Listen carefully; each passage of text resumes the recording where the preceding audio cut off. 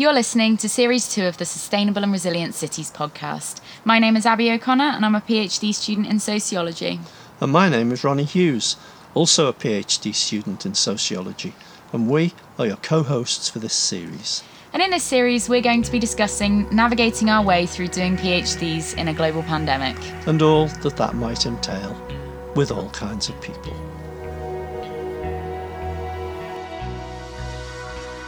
Hi everyone, today we're joined by two fellow sociology PhD students. Here with us we've got Leah Molyneux and Adele Moore. Both Leah and Adele have just started their PhDs in our department in circumstances which of course are less than comfortable. Adele's research focuses on contraceptive and reproductive rights through a case study approach, whereas Leah's work explores police discretion. And we're going to talk a little bit about the changes they've had to make to their projects before even getting started, and how the various issues that the pandemic has thrown up has made more visible things which will be explored in their work. We're also going to flip this episode around a bit and give Leah and Adele a chance to ask us as PhD veterans any questions or talk about any apprehensions that they might have, some of which we think might be relevant to other students. So, hi both of you, thanks so much for joining us. Before we start, let's just check in. How are you both getting on? Hi, thanks for having us. Yeah, I'm good, thank you. I feel like I'm slowly getting used to PhD life and COVID. Yeah. Hi, I'm just mulling along lately, loving it, getting used to it, like Adele said.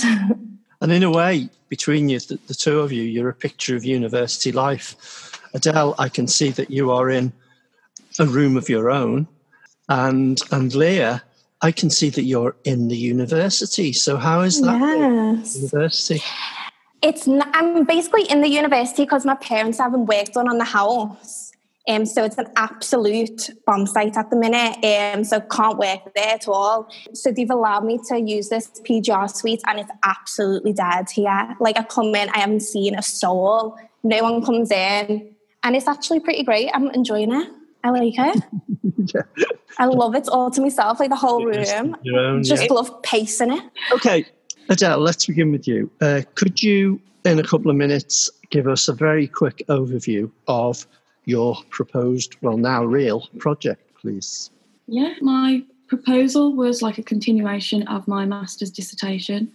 That was an exploration of like lived experiences of women using contraception, but like long-acting reversible, so like the pill, coil, injections, stuff like that.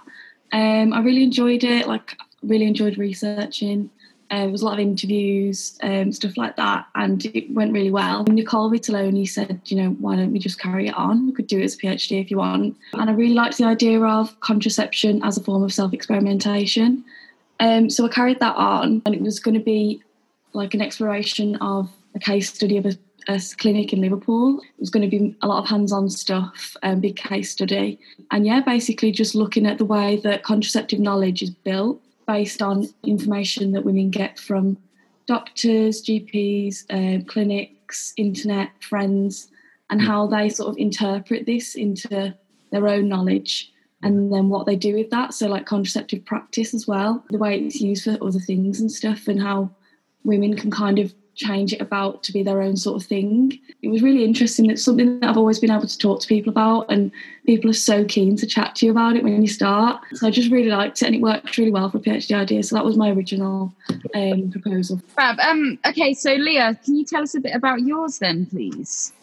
Yeah, of course. So I'm working with the College of Policing, and I'm mainly looking at the relationship between sergeants and the police officers they supervise, specifically looking at how much influence sergeants have over how police officers understand and operationalise discretion. Now, discretion can kind of refer to the decisions or actions police officers make within different contexts. For example, whether they decide to give someone a ticket or let them off with a warning. So I'm kind of hoping that my research will give us a better understanding of not only the role of sergeants in that process, but discretion itself. And I'll be using hoping to use observation methods. So obviously you guys started pre-COVID, right? But you started your PhDs, in October. So have you both made changes already? Or like, I'm just really interested in this process because we spoke about this on the podcast before, where I buried my head in the sand for quite a few months with regards to my methods and was like, oh no, it's fine, it'll blow over. Like, you know, come autumn we'll be fine. And obviously that hasn't happened. So did you guys kind of come in October knowing and having had conversations with your supervisors about what needed to be changed, or are you slowly kind of processing that now? Like, yeah, so I found out that I'd got the scholarship in like April. Yeah. And they said, do you want to write a contingency plan? That's just one of the things we've got to do. And I remember writing it up like, oh, this is just so like, this is not going to be needed. I was like, oh yeah, I'll do it all online. I didn't think it was going to be needed. And then it slowly got further and further into it. And obviously because I'm working with a clinic, speaking to them, they were like, look, I really don't know where we're going to go with this. So I came into it in October and I was like, I'm not even sure if I'm going to be able to do a partnership with them, because they just said all their staff had been redeployed. They were all working in the COVID wards. Everything was just so up in the air with them that I was like, right, I need to really start thinking, because I might even be able to work with them. I've now actually changed my project so much that it's actually kind of centred around COVID. It's not looking at experimentation so much anymore. It's actually more about access, because in March we realised that when everything obviously went into lockdown, they had very little time to actually restructure everything, and the access now for contraception is just so like on the ground, it's just awful. That's where the research has changed to, and it's a lot more needed to be there now. So it was kind of lucky that even though I've changed my project, it kind of feels like this is a needed piece of work. Like, it's still, at first I was like, oh God, like experimentation, is it really valid right now? Like, do we even need contraception right now? Like, what's the point of this and everything? And I did start to feel a bit like, I had a couple of weeks where I was just like, oh my God, like what the hell am I going to do? But no, I spoke to the clinic themselves, and they just said access is what you need to look into. Like, the way that it's affected how people access contraception has just been awful. It's been such a top-down approach. Yeah. So it's kind of driven me to change the methods and change everything. It's kind of made me realise, like, right, it's changed the way we access contraception, and it's going to change the way that I'm going to research it, which kind of feels like right. It feels kind of right that I'm going to be doing it under COVID, because this is exactly what I'm researching. So it took a bit of time to accept it, definitely, but now that I've done it and now that I've changed my methods, I'm happier with it in a sense. Mm-hmm. Wow. It's really interesting because it's like it kind of speaks to everything that we're talking about on this, and that we wanted to showcase, that COVID's been so difficult in so many ways, but PhD students are really at the forefront of having to because obviously it's affecting so many aspects of the social world, right? And like Leah will go on to talk about how it's affecting yours, which is a completely different project, that you do need, that obviously it's going to be central. And I think it's a really difficult kind of dynamic, because I definitely found it politically quite problematic personally, because COVID had to become and will become a big part of my research, but I definitely didn't want to just jump on that bandwagon that like a lot of academics are jumping on. Like, I think politically, I definitely found that quite a tension, but actually we are at the point now where it's just a part of our lives. And if you're doing research now, and if it's empirical research, you can't ignore that. Yeah. So I think like the way that you've gone about it, Adele, is really impressive, especially to kind of make that, not to use the UKRI's term, pivot in the podcast, but you have made that pivot pretty seamlessly. I know you said you had a few weeks where it felt quite difficult, but no, it's really good. Leah, okay, tell us about yours. Yeah, well, just going from what you were saying just then, I think always with research, it's really hard to separate what you're researching from the time and context in which you're researching it. So it's kind of like, because the pandemic is such this big thing, it's hard to try and shut the door on that. You have to kind of let it in and go with it. I think for me and Adele in particular, like starting out in October, time is a little bit more on our side, because we're in this stage at the minute where we're meant to be reading through things, thinking through things, feeling through things in terms of methodology and stuff. So it's not like we have to rush for me anyway. I know Adele obviously has completely changed it. For me, I haven't been told specifically I need to change something or not yet. Maybe I'm in denial at the minute, but I haven't thoroughly said, no, I'm not doing observation anymore. I don't even know, like, what does ethnography look like during COVID? That's something I really, really need to think about. I love your thoughts on that, whether you have any thoughts on that at all. I mean, like, look, it's probably not a thought that you want to hear, to be honest. Part of my methodology is ethnographic observations, and I just scrapped it. I just couldn't, because basically I was doing it in the council, I was doing it in the city council, and they all shifted online. And I was like, oh, there's an element of the fact that like I can still observe these meetings, right? And I just couldn't, like, it just didn't work online. Like they instead of actually having conversations like they do in the chamber, they just passed motions straight through for obvious reasons. So I don't think I've actually officially taken that out of my methodology. But I've just kind of come to the conclusion. But that's a very different type of ethnography, and also it wasn't central to my project. But equally, as you said, you're both in the thinking things through stage as much as doing it. And though we've now come through a year of like 2 major lockdowns in Liverpool, and then whatever level 3 was, I think you're going to actually, all fingers and toes crossed, I think you're going to actually do your ethnography under different circumstances, but it will be in a changed world. We won't, 100%. I think we will be much more conscious of infections and all of that.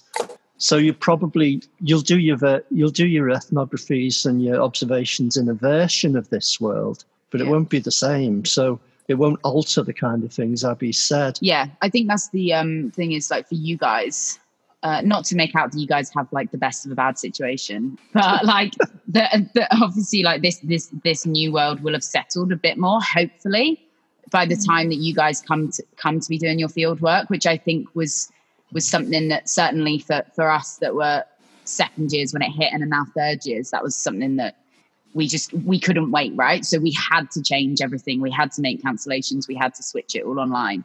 Whereas I think for you guys, hopefully, there is a little bit more time for it to settle. Although maybe your supervisors will not like us for saying that. That's not advice. That was just me saying that. Leah, I'm really interested, and this might be such a curveball question that you don't want to talk about, and that's fine. We can edit it out. But obviously, your project, yours is a case studentship, right? So the project was conceptualized before. How has has the Black Lives Matter movement and the eruption of that had an impact on the way in which you're approaching your research, or the way in which your partnership with the College of Policing has changed? Thanks for that question, Abby. The pandemic, and specifically the Black Lives Matter movement, have kind of highlighted and exacerbated many issues within the police. I think now there's more of a spotlight on the police, and there's definitely more of a feeling within the college. I have sat on a couple of conferences and stuff like that, and there is a feeling that this is something they really need to pay attention to, and not just that they want to pay attention to as well.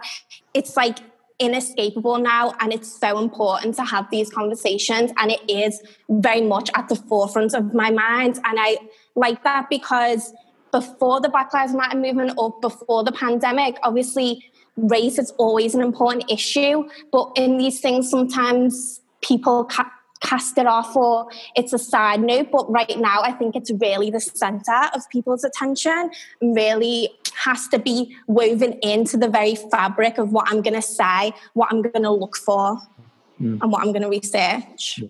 I'm really interested about how you feel about, like, obviously, because you guys did sociology and crim at Liverpool, right? So we've all done the modules around how problematic the police is as an institution, and we all have our opinions on that. How do you level that? Like, how do you feel about doing research? Is it critical research, like, or is it, tell us a bit about that. I'm just really intrigued. I know exactly what you mean. I think there definitely is an inner battle going on with, obviously, if I do the ethnography, when I'm around police officers every day, what I can say, what I can't say, what I want to say, how I want to take things. No, it is something that you have to battle with anyway. I think that the issue for me is like, how critical can I be? How far can I take it? I don't know whether I'm allowed to even say this. Because it is a partnership with the police, I have to take on board what they want as well. And then that's in contrast with what I think about. But obviously, I'm an open-minded person. I'm going to take whatever I say and be very critical of it. I can't separate my own values, my own thoughts and feelings, but also it is important to see the inner workings of what's going on and really think about, okay, how can we change this for the better? Obviously, there's the abolition movement as well, as you both probably know about, and Adele as well.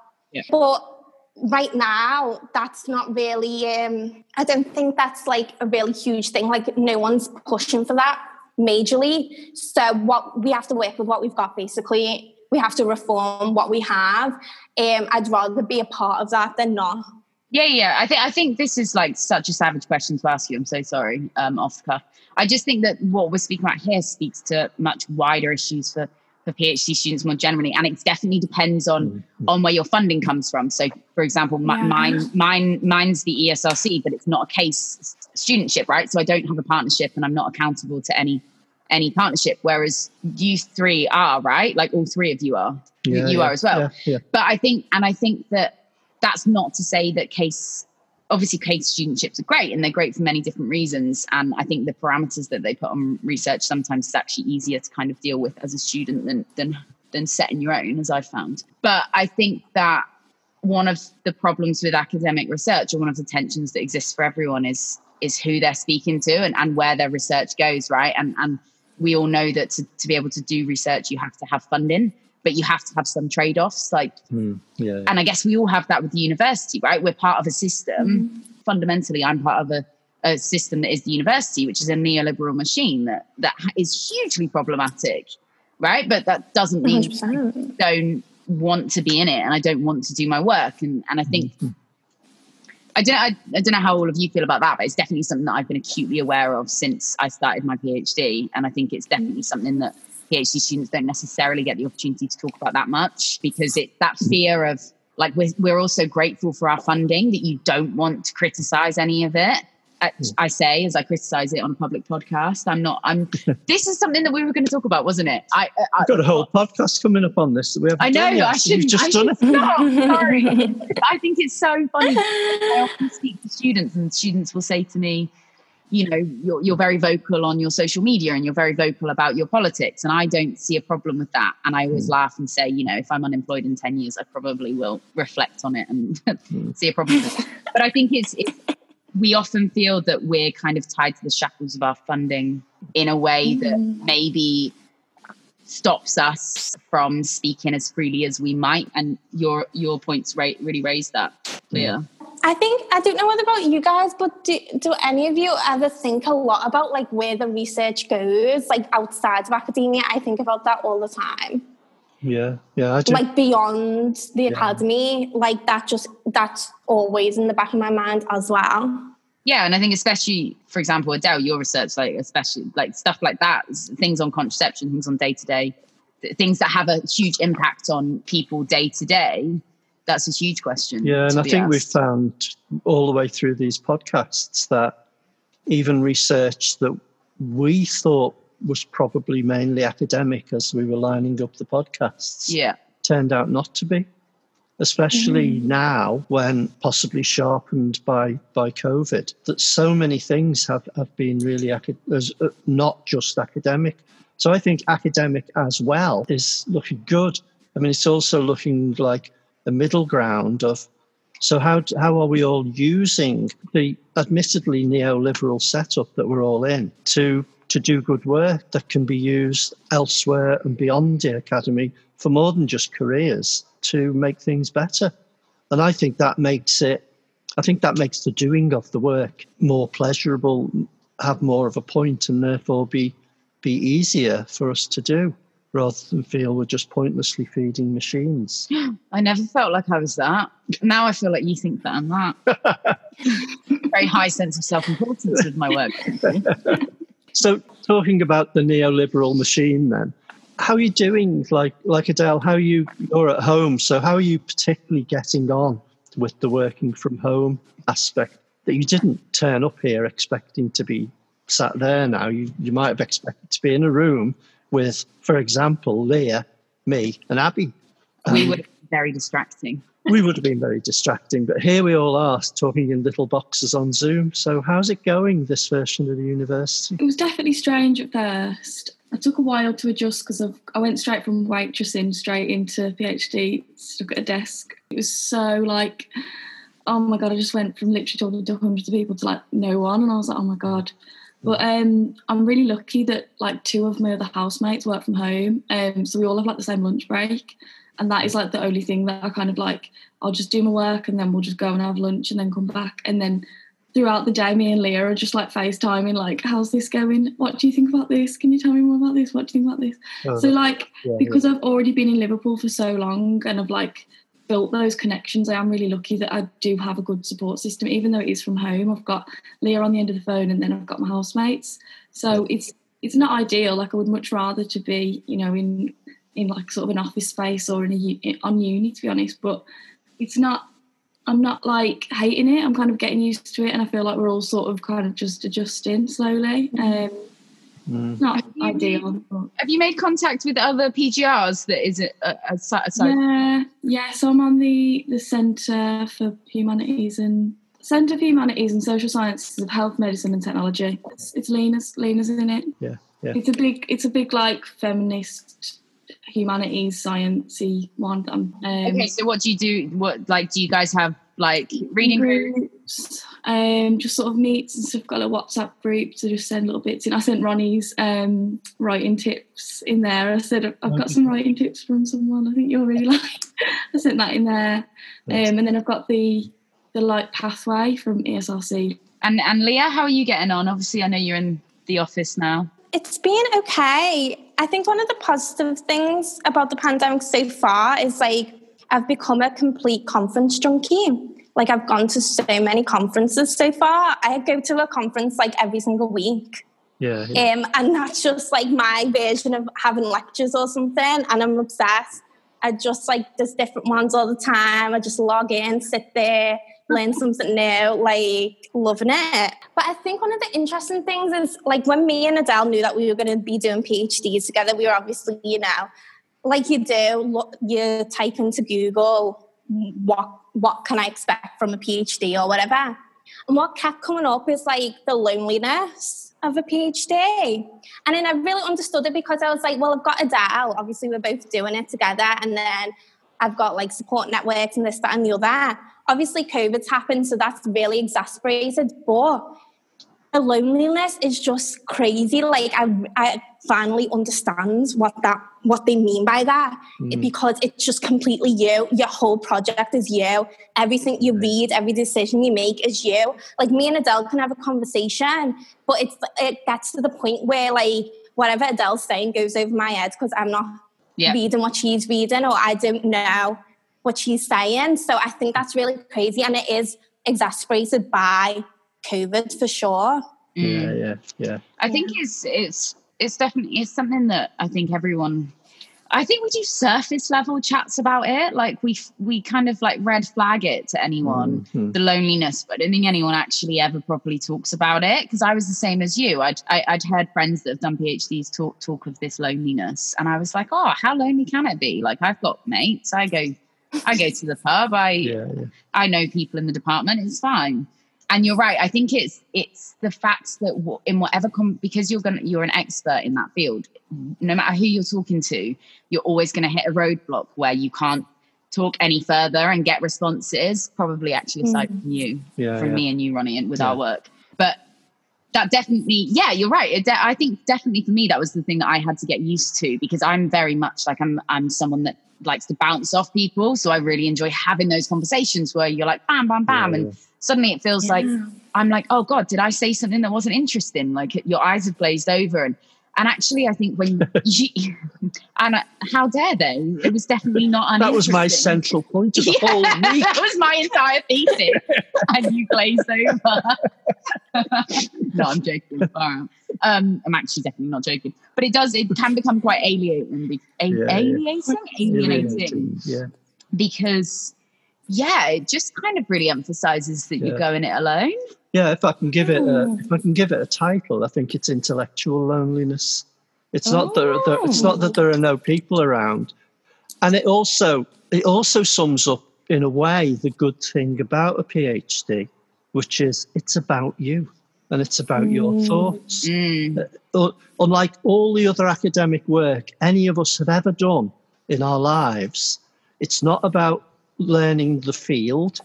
It's not about paying obeisance to the canon. The end result of it is what original research and original insights can you come up with about your thing? And that is entirely down to us.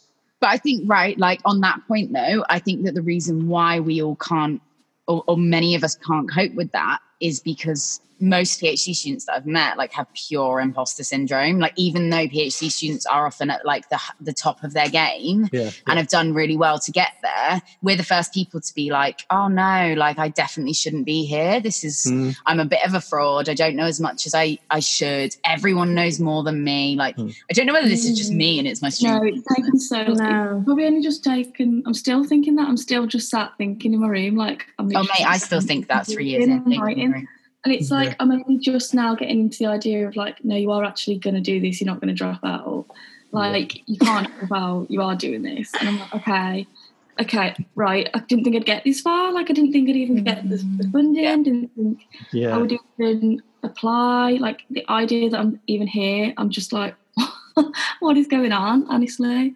It's really frustrating because like we all work so hard to get there and it's everything you've wanted. And then you kind of like do yourself in by letting yourself feel so self-confident, unconfident. That's definitely something that I've seen. And I think you see it really clearly when you have someone alongside you that is supporting you and loves your work. And they're like, why are you being like this? Like, you're really good at what you do, but you don't necessarily see it. Yeah, I think I'm trying to do this piece. Oh, sorry. I've been trying to work on this piece all week, and I've just been saying, just write. You can do it. Like, she's like, I just can't do it, and like she's putting things off, and she's just focusing on this writing, and I'm like, you just sit and do it, and she's like, I know, but I'm just and we just won't sit down and accept like we're actually all right at this. Just like let yourself write, let yourself think, and do what you want to do. I just don't think anyone's told you that you can, and it's just got it so in your head that you've got to just regurgitate what other people say constantly. And I'm like, no, just if you want to write in first person, if you want to write that way, just do it. And the writing isn't the handing in, that's the writing is just the writing. The handing in you can edit afterwards, you can change it around afterwards, and you will at some point, but you can't edit something you haven't written in the first place. But there does come, it seems to me, to take some time and confidence, like all of life. There comes a moment I've seen now in others and in myself when you just sort of realise, I actually know about this stuff now. Yeah, definitely.